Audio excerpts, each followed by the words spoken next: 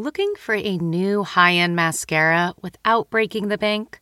The new L'Oreal Paris Panorama Mascara gives you a high-end lash look in a premium gold luxe packaging. It's all about panoramic volume and fully fanned-out lashes.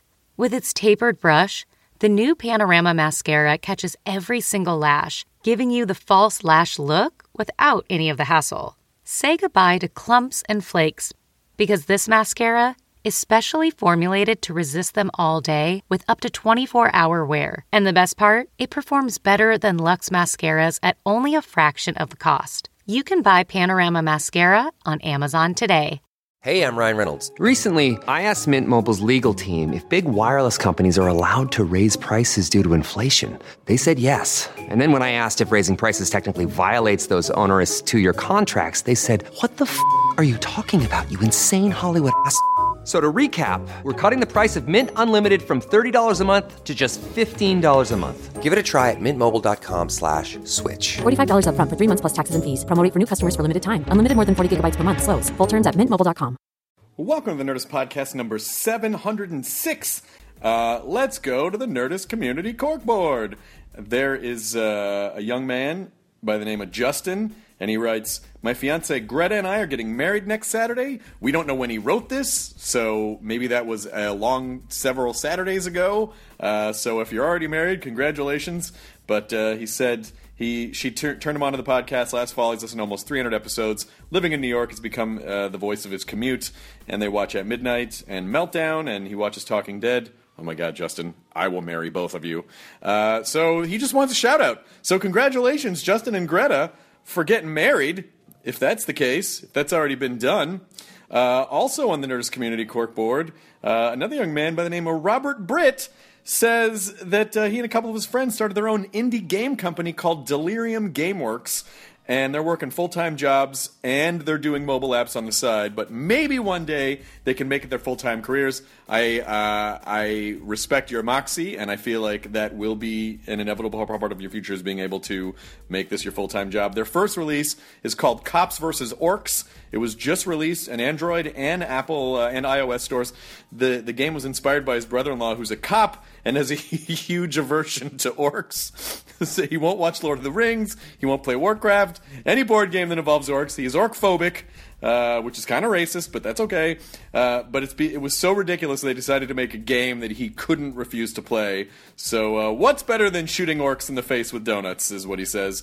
It's on the App Store and on Google Play, and so go check that out. Also, I, myself, Chris Hardwick, I'm going to be going to Just for Laughs in Montreal this weekend. I'll be performing, doing a show with Ellie Kemper Friday night, a taping, and then my full Fun Comfortable Tour show is Saturday, 8 p.m. at the Olympia Theater. That sounds like a big venue, so for the love of Christ, please come, so I'm not shouting into the darkness with just five Quebecois people that didn't know what they wandered into. So please, please, please come to that show in Montreal on Saturday, July 25th. Oh, that's my dad's birthday. Aw. See, we'll spend that special time together. Let's all do it, people. This episode is Sir Ian McKellen, who, I have to say, it turns out, we recorded him on Friday. Podcast was scheduled to go up Monday. And then it turns out we found out that he was also appearing on Marin's show on WTF. So Marin's producer emailed us and said, "Hey, we're both putting this up the same day. What if we did a cross promotion?" And I said, "That's a fantastic idea." So that's it. If you can listen to this show, or if you like Mark better, you can just turn this off and go listen to Mark's show first, and then come back to us. But I think what's great about it is that I think this will prove that you can listen to WTF and Nerdist, or any two podcasts really back to back with the same guests, and get two completely different experiences. So we support our podcast brethren over there at WTF, who's the president's best buddy now. Mwah, mwah, mwah. Yeah, I'm a little jealous. But I'm sure that Sir Ian McKellen was fantastic on Mark's show. So I know that they talked about sort of acting as a life discipline and a lot of Shakespearean talk. So go check that out after you listen to this Nerdist podcast, or before if you want to. We talked a lot about Ian doesn't really like doing interviews. He doesn't really like all the stuff that comes with fame. So we actually talked about that, and it was really interesting to get his take on that. And we talked a lot about gay rights, and we talked about just kind of living in the moment and appreciating humans on an in real life interpersonal interconnectivity through through visual in person stimulus type of thing. So it was. I feel like in the beginning he was a little suspicious. I was actually 6 minutes late to the podcast. 6 minutes late. Katie texted me. It was supposed to be at noon. Katie texted me at 12:01. Sir Ian McKellen's here. I walked in around 12:07, and he kind of harasses me about it at the beginning, and rightfully so. But it ended up being great, and he ended up being a really sweet guy. And he's promoting Mr. Holmes, which is a super cool spin on Sherlock Holmes. It's in theaters now. So Laura Linney's also in it. So please check that out. But I definitely fell in love with Mr. McKellen, or Sir Ian McKellen, by the end. So here we go. This is the Nerdist Podcast. Here is the podcast number 706 with Sir Ian McKellen. Now entering Nerdist.com.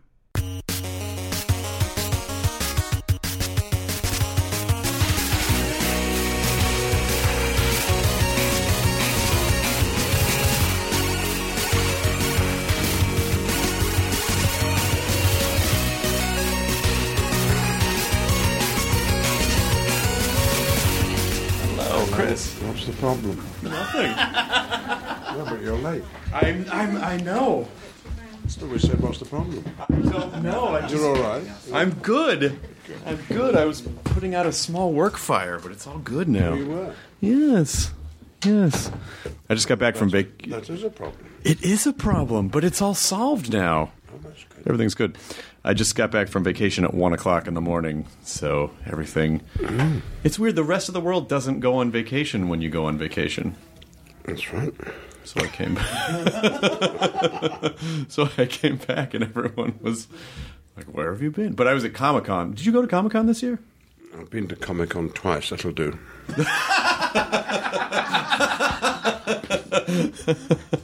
No. What were you doing in Comic-Con?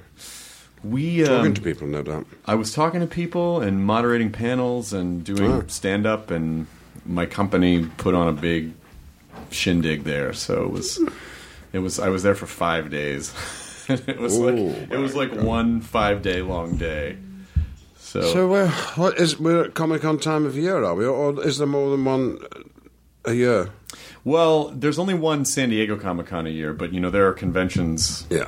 Every weekend somewhere. Yeah. So, but when people say Comic-Con now, they typically mean San Diego. Yeah, because that is the largest, certainly the most opulent of all the Comic-Cons. But I would imagine for you, it's probably not the same experience for most people. You can't walk anywhere. Well, you can. You can, but are you good with that stuff? What? Well, I mean, just doing interviews. No, not doing. Well, first of all, this is not an interview. This is just a conversation. You're not. I don't want you to feel interrogated. We're just talking.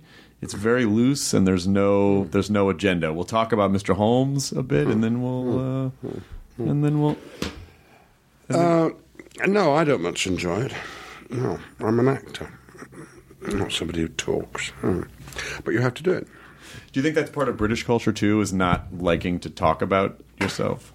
Well, I'm not running for election. All I'm trying to do is to persuade people to go and see the work I've done. Yeah. Not to attend to what I am. Right. But to attend to the work I've done. But, of course, as you say, it turns into a conversation. What did you have for breakfast? And who are you dating at the moment? All sorts of irrelevant questions. But so the celebrity part gets in the way. You want... Yeah. I mean, I don't like advertising myself. I like advertising the work I've done. You see the difference? Absolutely. So how have you been able to maintain some... Because you would have to have, especially with where you're at... Are we on now? Yeah, we're recording. You would have to have some... You might have told me. Anyway, you have done that.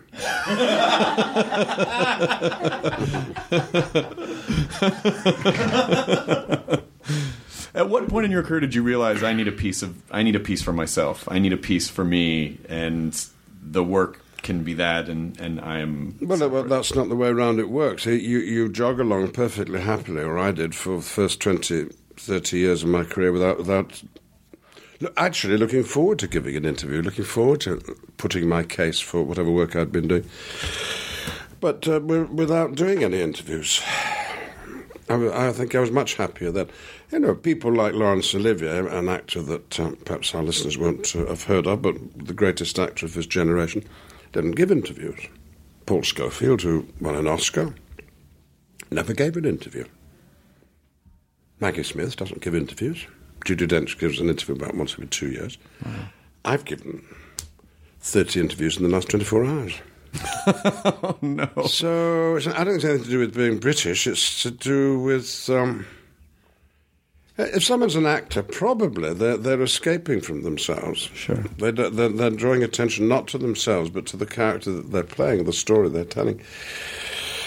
So it's a different process altogether than coming into a interview situation or conversation situation with somebody you've never met before, talking to people you can't see and don't know about, and it's difficult. Yeah. I find it very difficult. Yeah, I noticed that. And all I want to say is that go and see Mr. Holmes, because I spent quite a lot of my life last year making it, and I did it for you. That's what I want to say. For me? You did it for me? I'm not talking to you. I'm talking to the people who listen. All right. Well, for a second, I really was... Of course you. Yes, of course you. Yeah. Why was it important for you? What was so important about this movie that you wanted to tell the story? Well, it was the work that I was doing last year. So it's part of an ongoing process. But I was going to say on the whole, but I think I always would judge an offer of work by the script, the screenplay. Is it the sort of show that I'd want to see as an audience? And if the answer to that is a resounding yes, well, then I'll think, is that a part I want to play or can play? Or it would be appropriate for me to play? Or is it a part I feel I played under another guise in another film? Because if it is, I probably won't want to repeat myself. That from the man who played Gandalf in 6 films, but, things don't always work out the way you would intend. So once that's settled, then there's a series of pros and cons, and in this case, the pros got all the ticks. I couldn't see anything wrong with this project at all. Particularly as it firmed up, and of course the director was the crucial person, and I'd worked with him before. Bill God, the Carter. Monsters. Yes, that's right. It's a wonderful movie. Thank you, and I've worked with him since doing Mr. Holmes. I'm in his latest movie that he's shooting in London at the moment, A Beauty and the Beast for Disney. So, but then when he told me who was proposing should be in the cast with me, it got even more exciting, and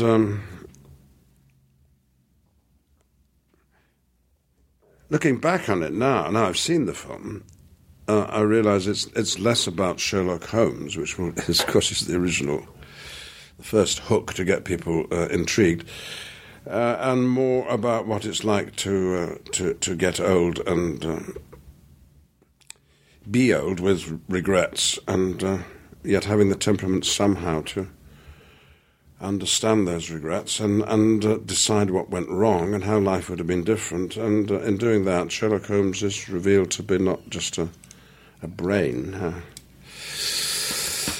someone who observes, intuits, is that the word?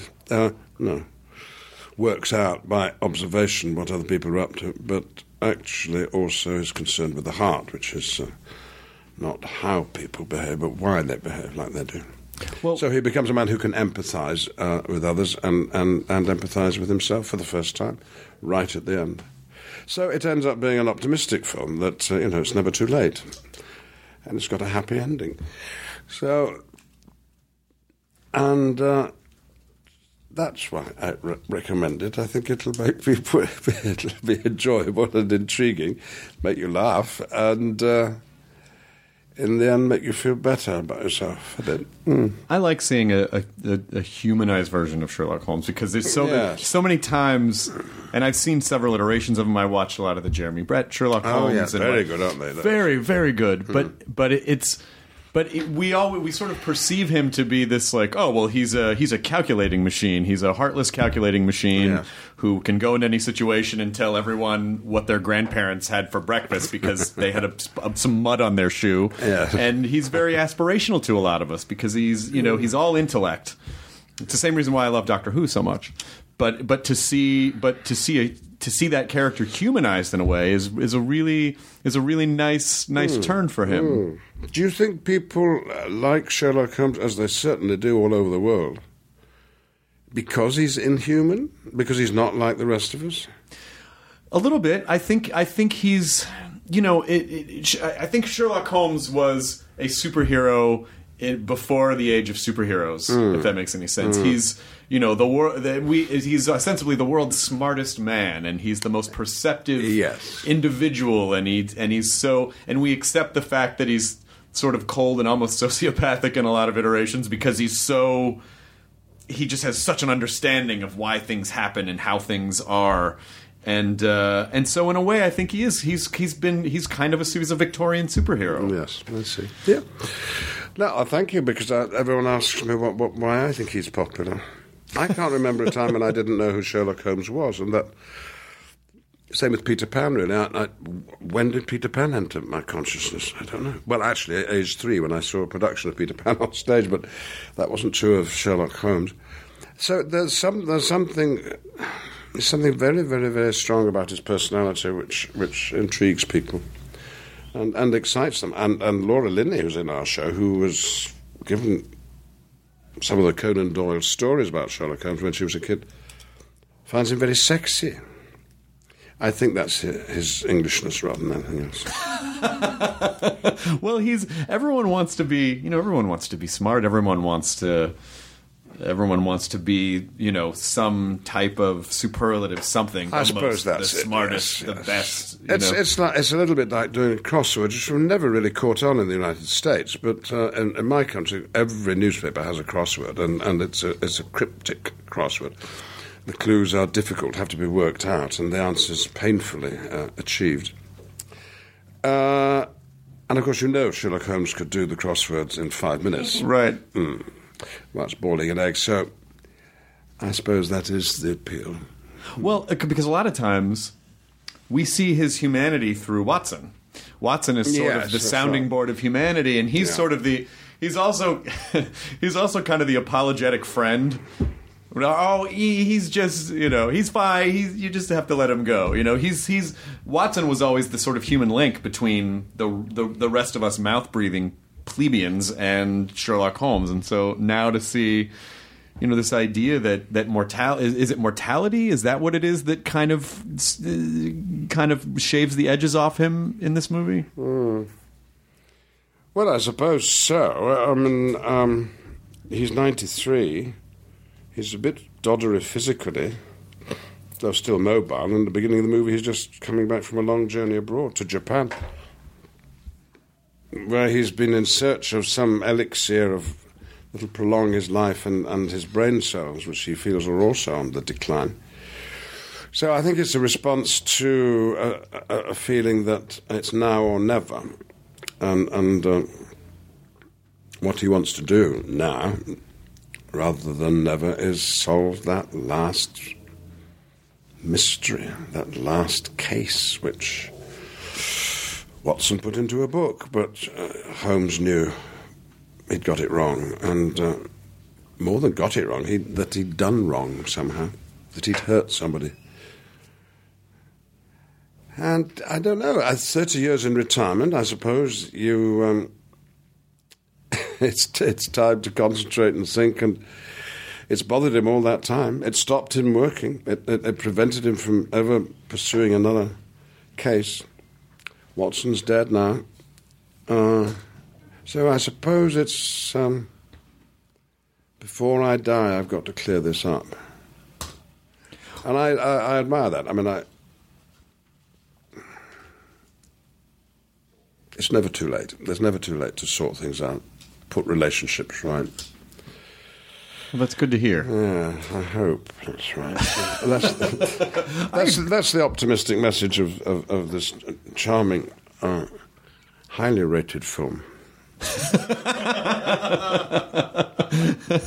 I just wonder, the thing that's interesting to me about it is, and maybe this is sort of me looking ahead at my own mortality down the road, but when a man is so clearly defined by his mental faculties, as Sherlock Holmes is, when he gets older and some of that begins to dim a little bit, who is he and what is he left with and what does that do? What does that do to his identity?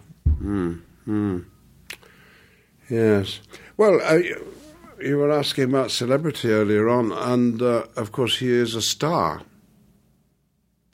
And much is known about him and his exploits and his nature. And he doesn't really like it. He likes doing the work, but drawing attention to himself isn't appealing. And he's probably been happier living in the countryside, where, although he's recognised when he goes up, he can be secluded and ruminative. Go and have a swim in the English Channel, talk to his bees, who don't answer back. And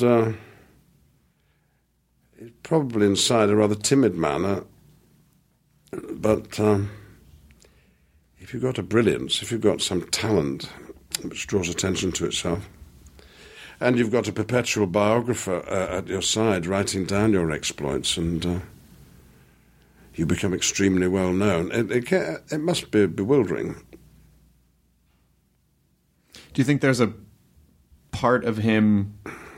It isn't in the nature of human beings to be famous, right? But why do so many people want it? Is it significance? Is it they want to feel significant to the tribe, or which ultimately is my genes are superior because I'm significant to the tribe? Is that what it is? Why are we so addicted to it? Well, I don't know. I really don't know. But practically, to get on with life, it's good to be known by perhaps not your tribe, but your village, your family, your friends, your colleagues. That'll do, won't it? To be known by other tribes, what advantage does that have?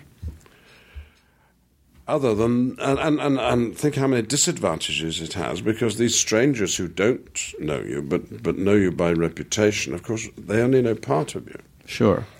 And they make assumptions about you, and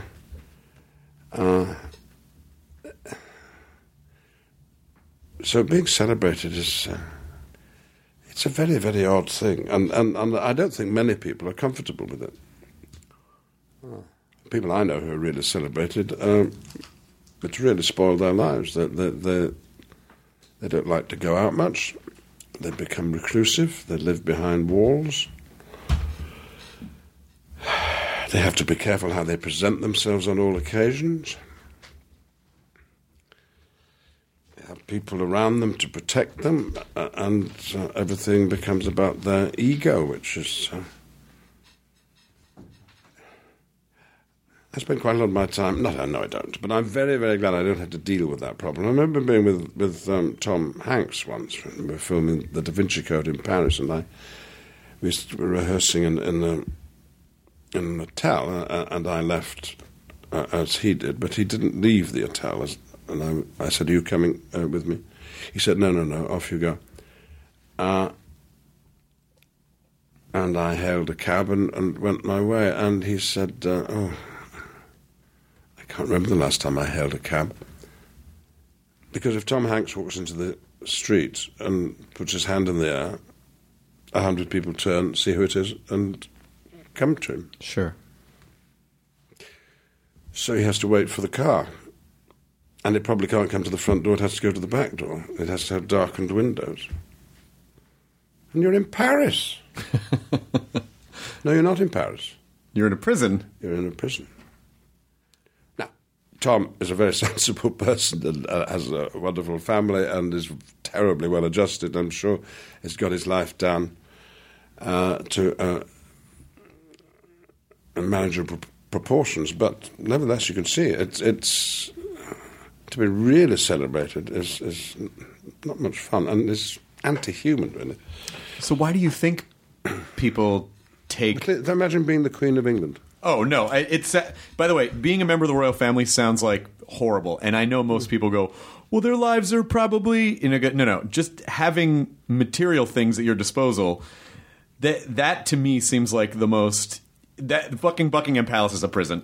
Like, they can't do anything. They can't... Every time they say something, it divides people. That to me sounds abysmal. I read the proposition the other day that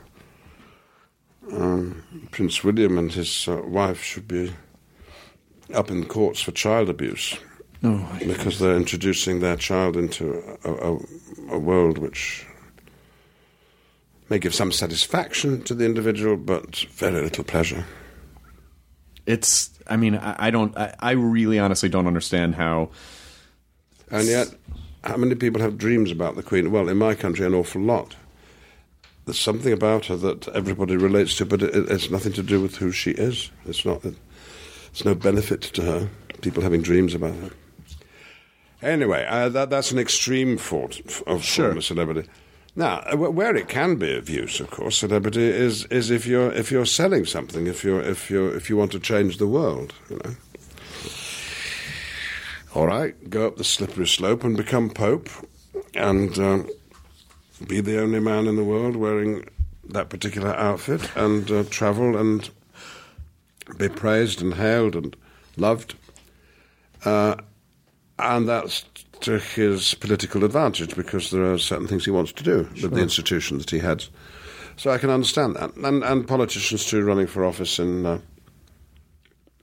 a straightforward political situation, to be celebrated is to be selling a message beyond oneself. But for actors, no, on the whole, actors should be anonymous. I don't think it's a help to appreciating an actor's performance to know too much about the actor. But you changed. It may be all right, but it may not. But you changed. But you affected significant change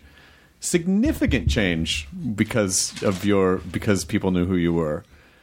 You mean on gay issues? Yes, you came out in the 80s. Well, all right, but that's not that's the distinction I'm making between the actor wanting to be anonymous. But if you're trying to change the world, well, then you have to get up and start waving a flag and draw attention to yourself because you've got something that you want people to listen to. So, yes, I'm divided. Yeah, but you did it at a time when I'd much rather talk to you about gay stuff than about acting. Well, no, I'm not saying you can talk. But I want to because I want to know. You came out at a time in the 80s when most people were terrified. They were terrified that if they came out, it would ruin their careers. It would ruin, especially in Britain with the, what was it, Section 28 or whatever. Yeah. I mean, like you and something about you said, well, it's important for me to let people know that this is okay, and you don't have to be afraid anymore. And that's very significant. Yeah. So what? No, I didn't come out for the benefit of other people. I came out because I'd been advised by friends that I'd enjoy my life more if I was honest about it. So, but that done, I then joined in with others who were actually trying to change the law and change people's attitudes. And that's when celebrity is useful because it allows one to have public conversations like this. Yeah. Yes. Well, I came out when other people didn't. Yes. Well, there's still plenty of people who find it difficult to come out around the world, even where the laws now don't disadvantage it. Because the easy thing is to change the laws. You have an argument, a discussion. The right view prevails and the laws get changed. There's a process. You can see how it can be done. And democracy is set up to allow change to happen and to encourage change. But those are bad old laws were representing prejudices which are much less easy to eradicate, and they continue. I'm very optimistic about, particularly in this country where we're talking now, in the United States, with the Supreme Court declaring that the Constitution supports same-gender marriage, supports equality. They, of course, are not in the vanguard of social change. They are confirming attitudes that have been around a long time amongst the population, a majority of the population who think that anybody should be able to get married if they want to. And so now these old people, old lawyers who interpret old laws, have bent themselves around, and 5-4 have agreed that the change in people's attitudes is a good one. But plenty of people who are confused and bewildered and are not in the mainstream and have not been noticing what's been happening, perhaps still feel they don't know any gay people. But quite soon, they'll go to a gay wedding. Yeah.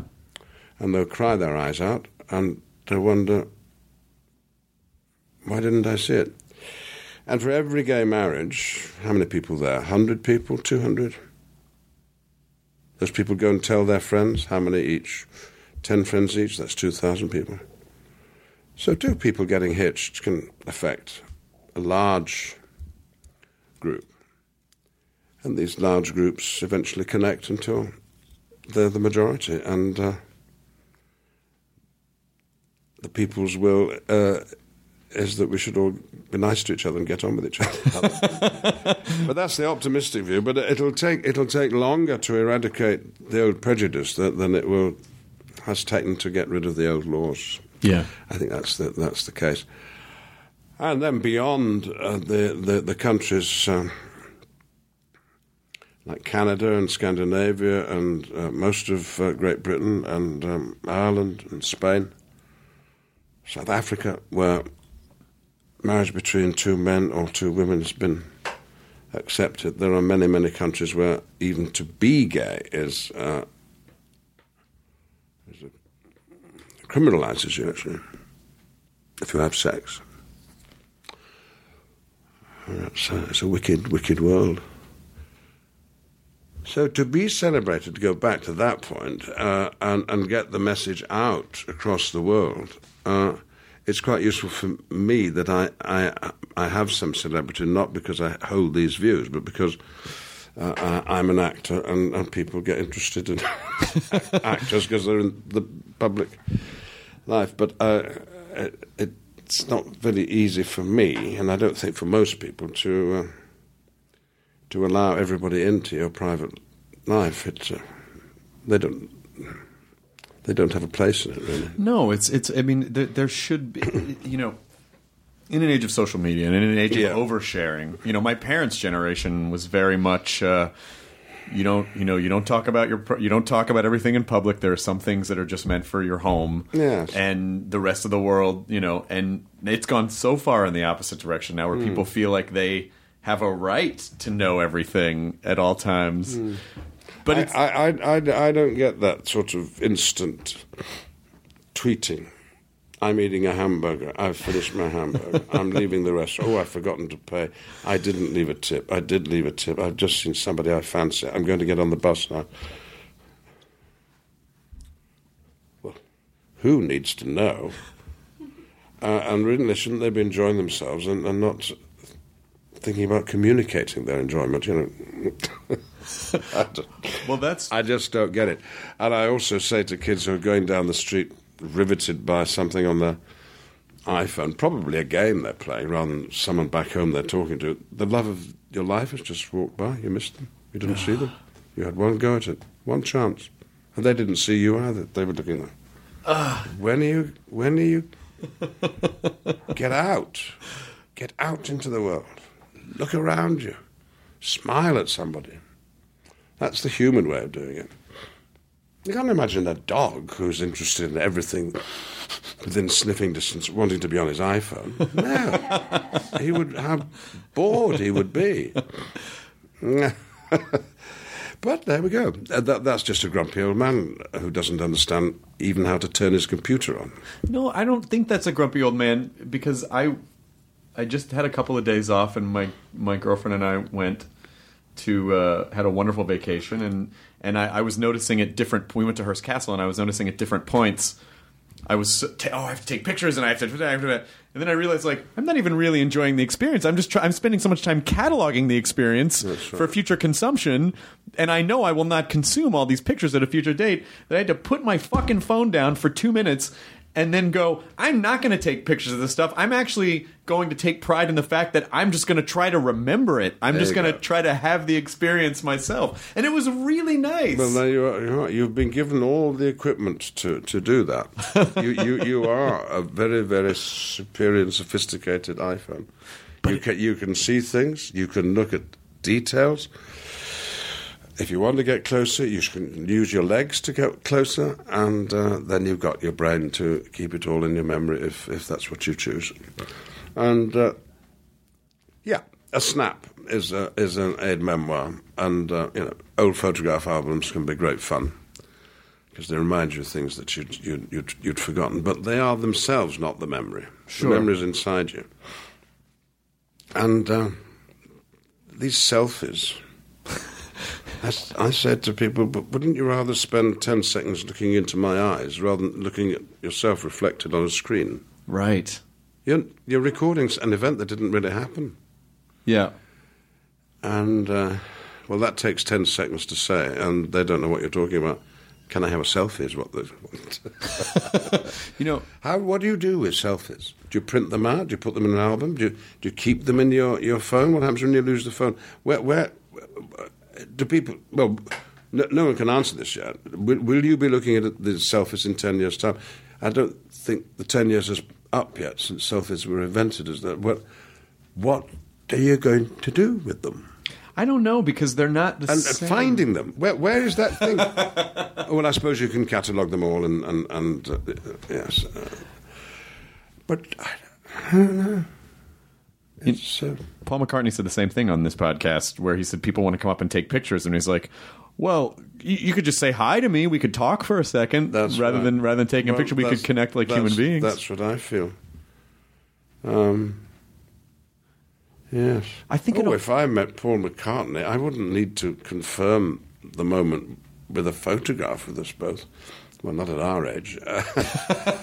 But to have shaken his hand and felt his flesh to that extent and looked into those soulful eyes and heard him speak, well, what a thrill all that would be. But yes, you deny it if you say, can I have a quick photograph? Ladies and gentlemen, there's no such thing as a quick photograph. Because you hand your camera to somebody who's never seen it before and they don't know how to work it. So all you get is a photograph of two worried people saying, have you taken it yet? Oh, the flash. Total non-event. Total non-event. I think this all comes... I'm seeing some connective tissue to this entire conversation. Oh, and good. Here's what I think it is. So... this obsession that we have with because taking a picture with someone is more about you're trying to own the moment than it is actually experiencing the moment. Yes, that's right. And so I think the reason that we do this, and I am 100% guilty of it, is we put it on social media. We want people to think we're significant. Yeah. We want people to think we lead lot more interesting lives than we actually lead. Yes. And that is because... coming back around, because we're not all comfortable with ourselves. And if we were all comfortable with ourselves, we wouldn't have to strive for any type of external significance, because we would feel like we had everything we needed. So you being comfortable with who you are, to the extent that you would come out and tell people, this is who I am, you should be who you are, I think that's what we have to strive for. That is the personal significance that we have to strive for, is being comfortable with ourselves. Absolutely. I agree with everything you've just said. I was just trying to, while you were speaking, thinking of which celebrated person I would most like to just have a brief moment with, and it would enhance my... Did you ever meet Sir Laurence Olivier? Oh, yes, I worked for him. No, I met Nelson Mandela. I spent 20 minutes with him. Oh, wow. That's more than a selfie situation. I spent the evening with Edmund Hillary, the man who first climbed Everest. Sure. I suppose those were the high spots. What do you talk about with it? Do you talk about regular things, or do you feel like I have 20 minutes? This conversation has to be significant in some way. How do you? I was in the company of two young South Africans, a lesbian law student and an ex-freedom fighter. I lobbied President Mandela to give his approval for a line in the new constitution of South Africa making it illegal to discriminate against anyone on grounds of their sexuality. Because I was supporting the committee that was trying to effect this, that part of the constitution, I don't know. I don't know how it happened, but I was given I think perhaps things are a bit more casual in South Africa than where I live. I was given an interview with him in 20 minutes, in which the three of us made the case, and he looked a bit baffled. He said, "Of course I agree with you." Well, he would, wouldn't he? He'd spent his life being discriminated against and suffering for it. So he wasn't going to start... It wasn't going to come out of prison saying we should discriminate against people on grounds of sexuality. Right. Now he got that point, and the law was established, and South Africa that's the only constitution in the world in which those words appear. It's a model for the world. Well, that's what we achieved in our little meeting, but so there was there was a reason for that. I wasn't just passing him in the street.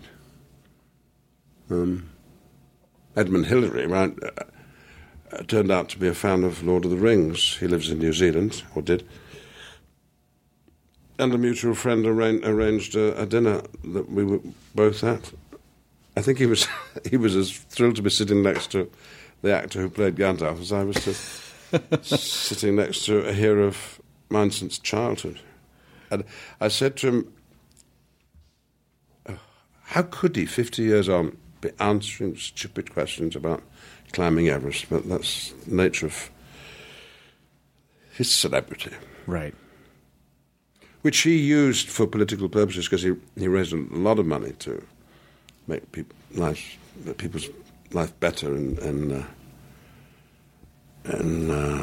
Tibet, not Tibet,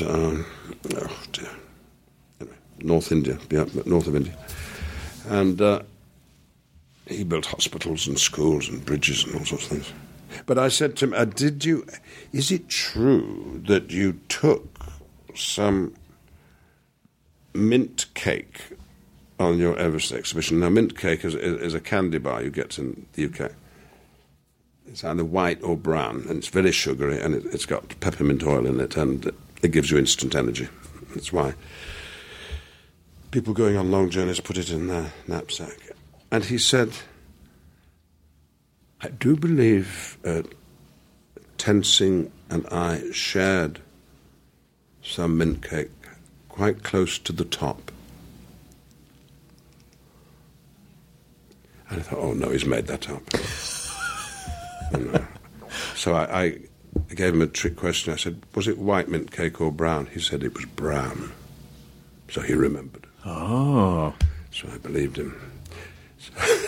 So that was my conversational part of it. With this great celebrity, we really got down to... But did he answer the question about how do you answer the same questions for 50 years? I didn't ask him. Oh, you didn't about ask that. him, yeah. I think by that time his status as a god, which he had in Nepal... Of course. He was worshipped... was sitting fairly easily on his shoulders. Certainly after half a bottle of excellent New Zealand Pinot Noir. He looked like my dad, really. That was another appealing thing to me. Yeah, so, no, but these celebs... But I know, if I saw Bill Maher in the street, or someone I admired on television, of course you'd notice, wouldn't you? And of course your instinct might be to touch the person, record the moment, but if you actually get close enough to someone to speak to them, put the camera away is my advice. Yeah. That's a really nice... I think there at some point there will have to be a backlash.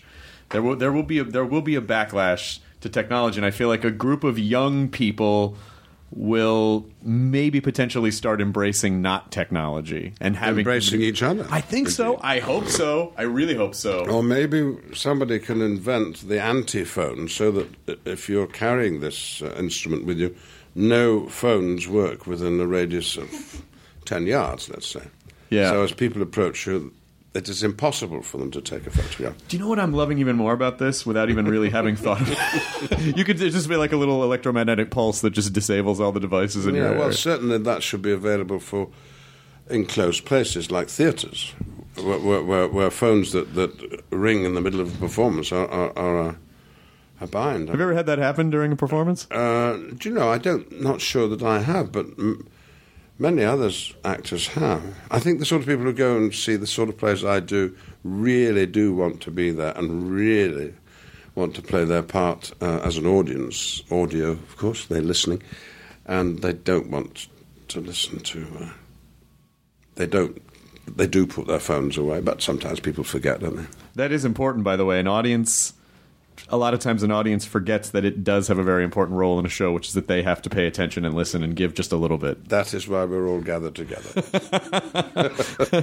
But I love this idea, which I hadn't really thought about until we started talking about it. But when you get to the end of your life and you look back and someone says, tell me about your life and the people you met, or if all your stories are, well, I took a picture of this person, I took a picture of this, I took a picture of this, as opposed to, one time I sat down with Ian McKellen and we just talked about things and we got to know each other, and that was so much more of an enriching experience. And hey, look at this. But in a moment, so what? But what's the middle ground? Because if someone spots you in public, or they spot Sir Paul in public, or Patrick Stewart, and they know they have like 10 seconds, should it just be a quick? Hi, I just want you to know I love your work and I admire what you do, and thank you for doing what you do. Well, that is a wonderful thing to say to somebody, and for that person to receive. It doesn't matter how many times they've heard it before. If it's coming from the heart, say it. Absolutely say it. Because the people you mentioned live for their audiences. If there's no one listening to McCartney's music, he doesn't exist, so to speak, in his role as an artist. If no one goes to see Patrick Stewart and me on stage, we're at home. So, to hear from an audience at the event, with applause, shortly afterwards, with a letter perhaps, remember letters, or some message coming through, or subsequently, maybe even years later, decades later, someone saying, do you know what happened as a result of seeing you do that?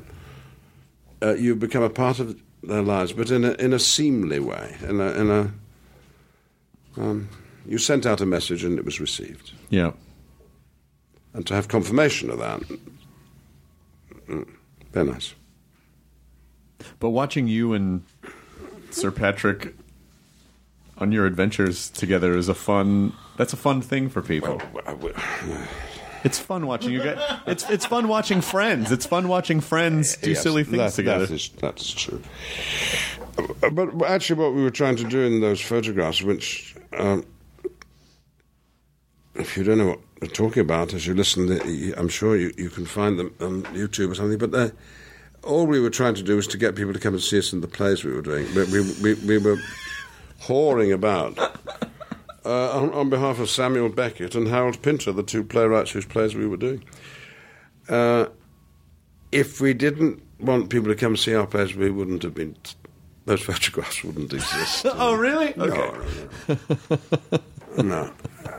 After this conversation, I'm going back to my hotel, and for some, I'm going to cook scrambled eggs and be televised doing it. Oh,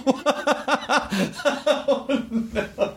And that's done. I'm going back home and I'm going to put my head under a pillow and try and forget. Oh, no.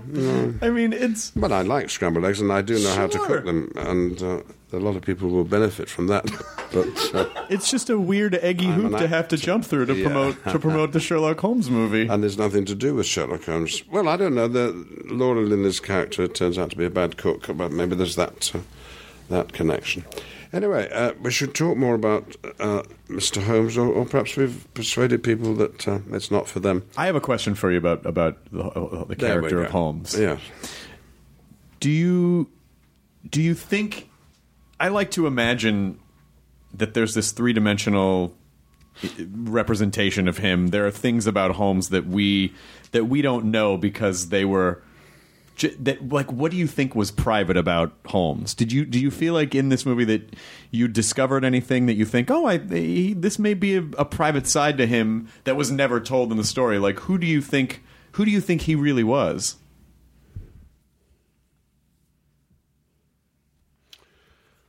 Oh, well, I'm not sure I can answer that question. It's he's certainly a private person.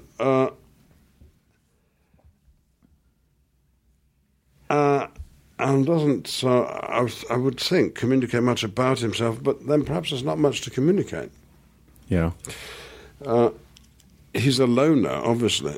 He's got a highly developed talent, but it's not one that spreads beyond the talent itself, really. You know, he's not using his brain to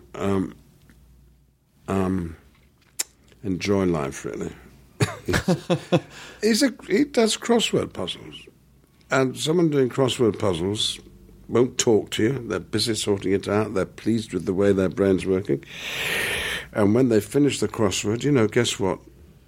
It's very, very disappointing because it's finished. Yeah.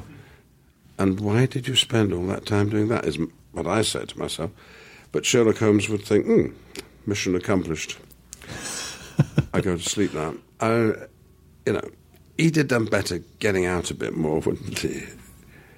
And that's what he discovers in this film. That's why it's so sweet and heartening that even at 93, he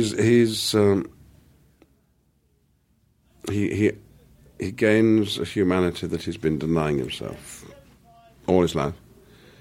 I wonder if people do that late in life discover a purpose which they didn't know about. I remember when my stepmother, who died at 100, Wow. latterly said, as her faculties began to go, and she couldn't move easily, and she said on a number of occasions, why am I alive? I don't understand it. My friends are not alive.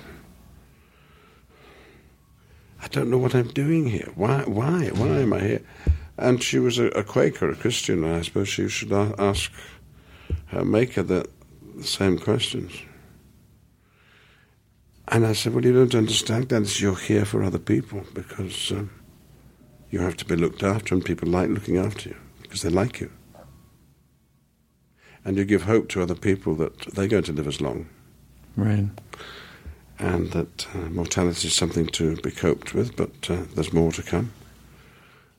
And when you smile, you make people happy, so stop being so bloody selfish. But you can't do any of those things unless you're out in the world somehow, and that must be very painful when you can't leave the house, when you're having to live through the television and the radio and probably can't read properly because your eyesight's going. It's human beings are sociable. Yeah. at best. And Sherlock Holmes is not one of those. He's a bit of a sociopath. He doesn't find company easy. He has to dominate any situation that he's part of. So why in the case of Sherlock Holmes, or in Tom Hanks, celebrities, people, why would he continue to make choices? Why would he continue to take case after case after case? Or why would someone take film after film if you know that it's going to elevate you to a place that is isolating and that you don't want to be? Why not just go back into obscurity and have a simpler life? Well, maybe just habit. No, it's just Sherlock Holmes does not have the imagination to realize that he's leading a really boring life. And the rest of us have made him celebrated and are feeding off his talents and confirming to him that he must stay exactly as he is. And then one day he said, enough, not doing any more, because something had gone wrong and he didn't understand what. And he went into retirement, went to live with his bees. Left London, didn't go back to Baker Street. Dr. Watson died. And he had 30 years to think about it. And then as he begins to realize death is round the corner, he's going to gather what strength he's got left and solve the puzzle of why he had to retire.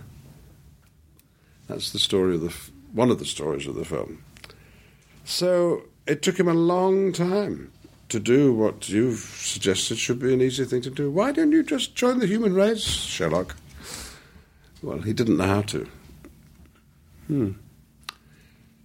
So a man who you were saying earlier people like because he's removed, he's remote, he's different, he's cleverer, he's a superhero, ends his life happy because he's none of those things, and he enjoys the human race. And that's what's happened when you come out, of course, as a gay person. You join the human race. Oh, that's so wonderful. You stop being in your enclosed world where you've been put. No gay person builds this closet. It's given to them at birth. They're put in it. And they have to get out, but when they do, fresh air. But that's everything that we were talking about, too, is joining the human race, taking your face out of your phone and connecting with people. It's all about joining the human race. And go and climb a mountain climbing a mountain and bringing mint cakes. Do you know he went up Everest without oxygen? Yes. Wow. Yes. And here's a nice story. He in his retirement, he was a beekeeper like Sherlock Holmes. That's what the family did. Kept bees. He was in North Island of New Zealand in his study. He had 2 sons.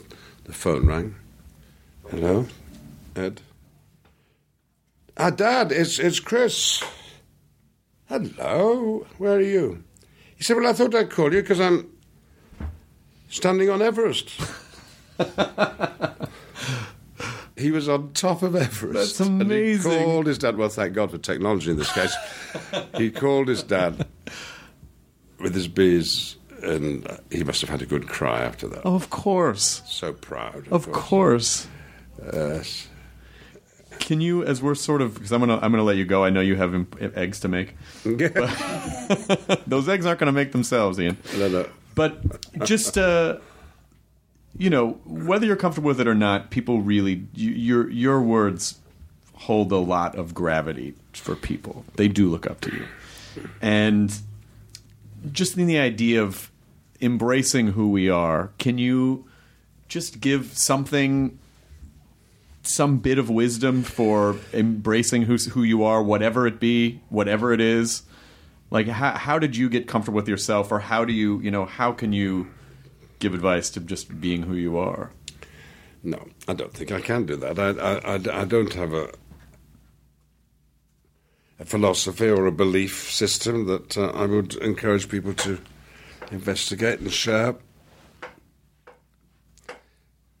But I suppose the early years of my life in which I was told that my difference was so alarming to the majority that I should never talk about it, and therefore probably think about it,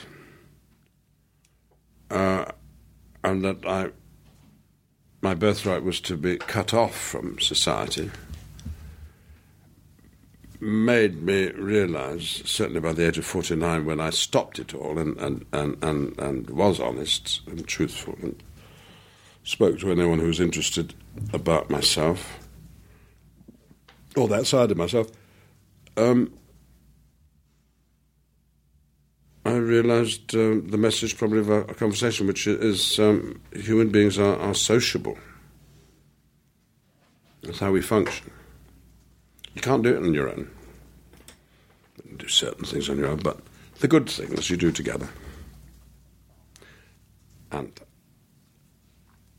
one way you can be together is to go into a public place and sit in the dark with a lot of strangers and watch shadows on a screen or actors on a stage and laugh together and discover that a person sitting next to you you've never met before, probably never meet again, has the same sense of humour as you do, as the person who wrote this story does, as presumably those performers do.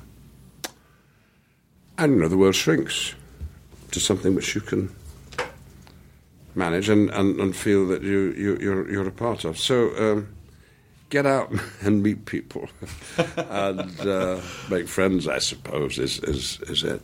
But you won't be able to make that many friends. Probably not more than about 80. That'll. Otherwise, you start forgetting people's names. Oh, that's about, yeah. And really, you think 80 is too much? No. Well, I think it's too. I think there are sort of there are stratified layers of, like, you can't hang out with 80 people. You can't. That you can be acquaintance with 80 people, but I think you can really only be friends with like maybe 10 people, like really good friends. However, take courage that 10 can change over the years. Of course. You're not with them for life necessarily. No. You can have arguments. You can swap them out. Get rid of them. You can move house. Did you? I just have one more question for you, which is: did you really? When I read that, when you were debating Section 28 in the 80s, that a politician who was against your position, newspaper editor, it was a newspaper editor, journalist, yes, who was against your position, and still asked you for an autographed picture, and you signed it. Oh, I see. No. That's different. Yes, a different story. I'm sorry. No, he was a politician. He was the man in charge of putting through Parliament this very, very nasty law, which meant that schools could not mention homosexuality to their students, keep them ignorant. And in pleading against that, and because I had some celebrity as an actor, I was invited to his house on a Sunday morning. And he disagreed with me, and he argued with me, and he gave me no satisfaction at all, and so frankly was totally dismissive of who I was as a person in a very, very charming way. And as I was leaving, he said, would I mind signing his kids' autograph books? And I'm supposed to have written, fuck off Ian McKellen, but I didn't. I may have wanted to, but I thought, well, the girls aren't implicated in their father's stupid views, which he has since apologised for. Oh, good. It's all right now. Oh, I got it wrong. Yes, you did. I told you at the time. So sometimes you have to be sociable in order to stick up for yourself. And, yes. And discover that there are some people who you simply don't want to have as friends. That's fine. Well, I cannot thank you enough. I really do understand, especially on the heels of all the interviews in the press that you've been doing, that to come and commit to an hour of chatting with me, I'm sure. It's very enjoyable. I just, I'm not at my brightest, and, well, anyone will understand. They don't want to talk. Imagine talking about yourself for an hour, but we haven't done that. So that's good. It's been lovely. And I also want to tell you that, in full disclosure, I had every intention of asking you to take a picture at the end of the podcast, and I'm not gonna do it. No, we can have a photo. No, don't you think it's more meaningful now if we live by the thing that we established, which is I could capture a picture with you and go, look at this picture, but I'm staring into your eyes right now. You are. And this has been such a wonderful conversation that I would rather preserve the memory of this rather than and believe me, I fucking want a picture with you, but I'm not going to take it because it's been wonderful to connect with you. You have taken a picture with your blue eyes. You've taken it. What colour are my eyes? They're bluish. They are. Yes. Yeah. I've been looking the whole time. But thank you for coming, connecting. A pleasure. It's wonderful. Sir Ian McKellen, Mr. Holmes. Enjoy your burrito, everyone. Now leaving Nerdist.com. Enjoy your burrito. It's all a lighthearted nightmare on our podcast, Morbid. We're your hosts. I'm Alina Urquhart. And I'm Ash Kelly. And our show is part true crime, part spooky, and part comedy. The stories we cover are well-researched. He claimed and confessed to officially killing up to 28 people. With a touch of humor. I'd just like to go ahead and say that if there's no band called Malevolent Deity, that is pretty great. A dash of sarcasm and just garnished a bit with a little bit of cursing. This motherfucker lied like a liar. Like a liar. And if you're a weirdo like us and love to cozy up to a creepy tale of the paranormal, or you love to hop in the Wayback Machine and dissect the details of some of history's most notorious crimes, you should tune in to our podcast, Morbid. Follow Morbid on the Wondery app or wherever you get your podcasts. You can listen to episodes early and ad-free by joining Wondery Plus in the Wondery app or on Apple Podcasts.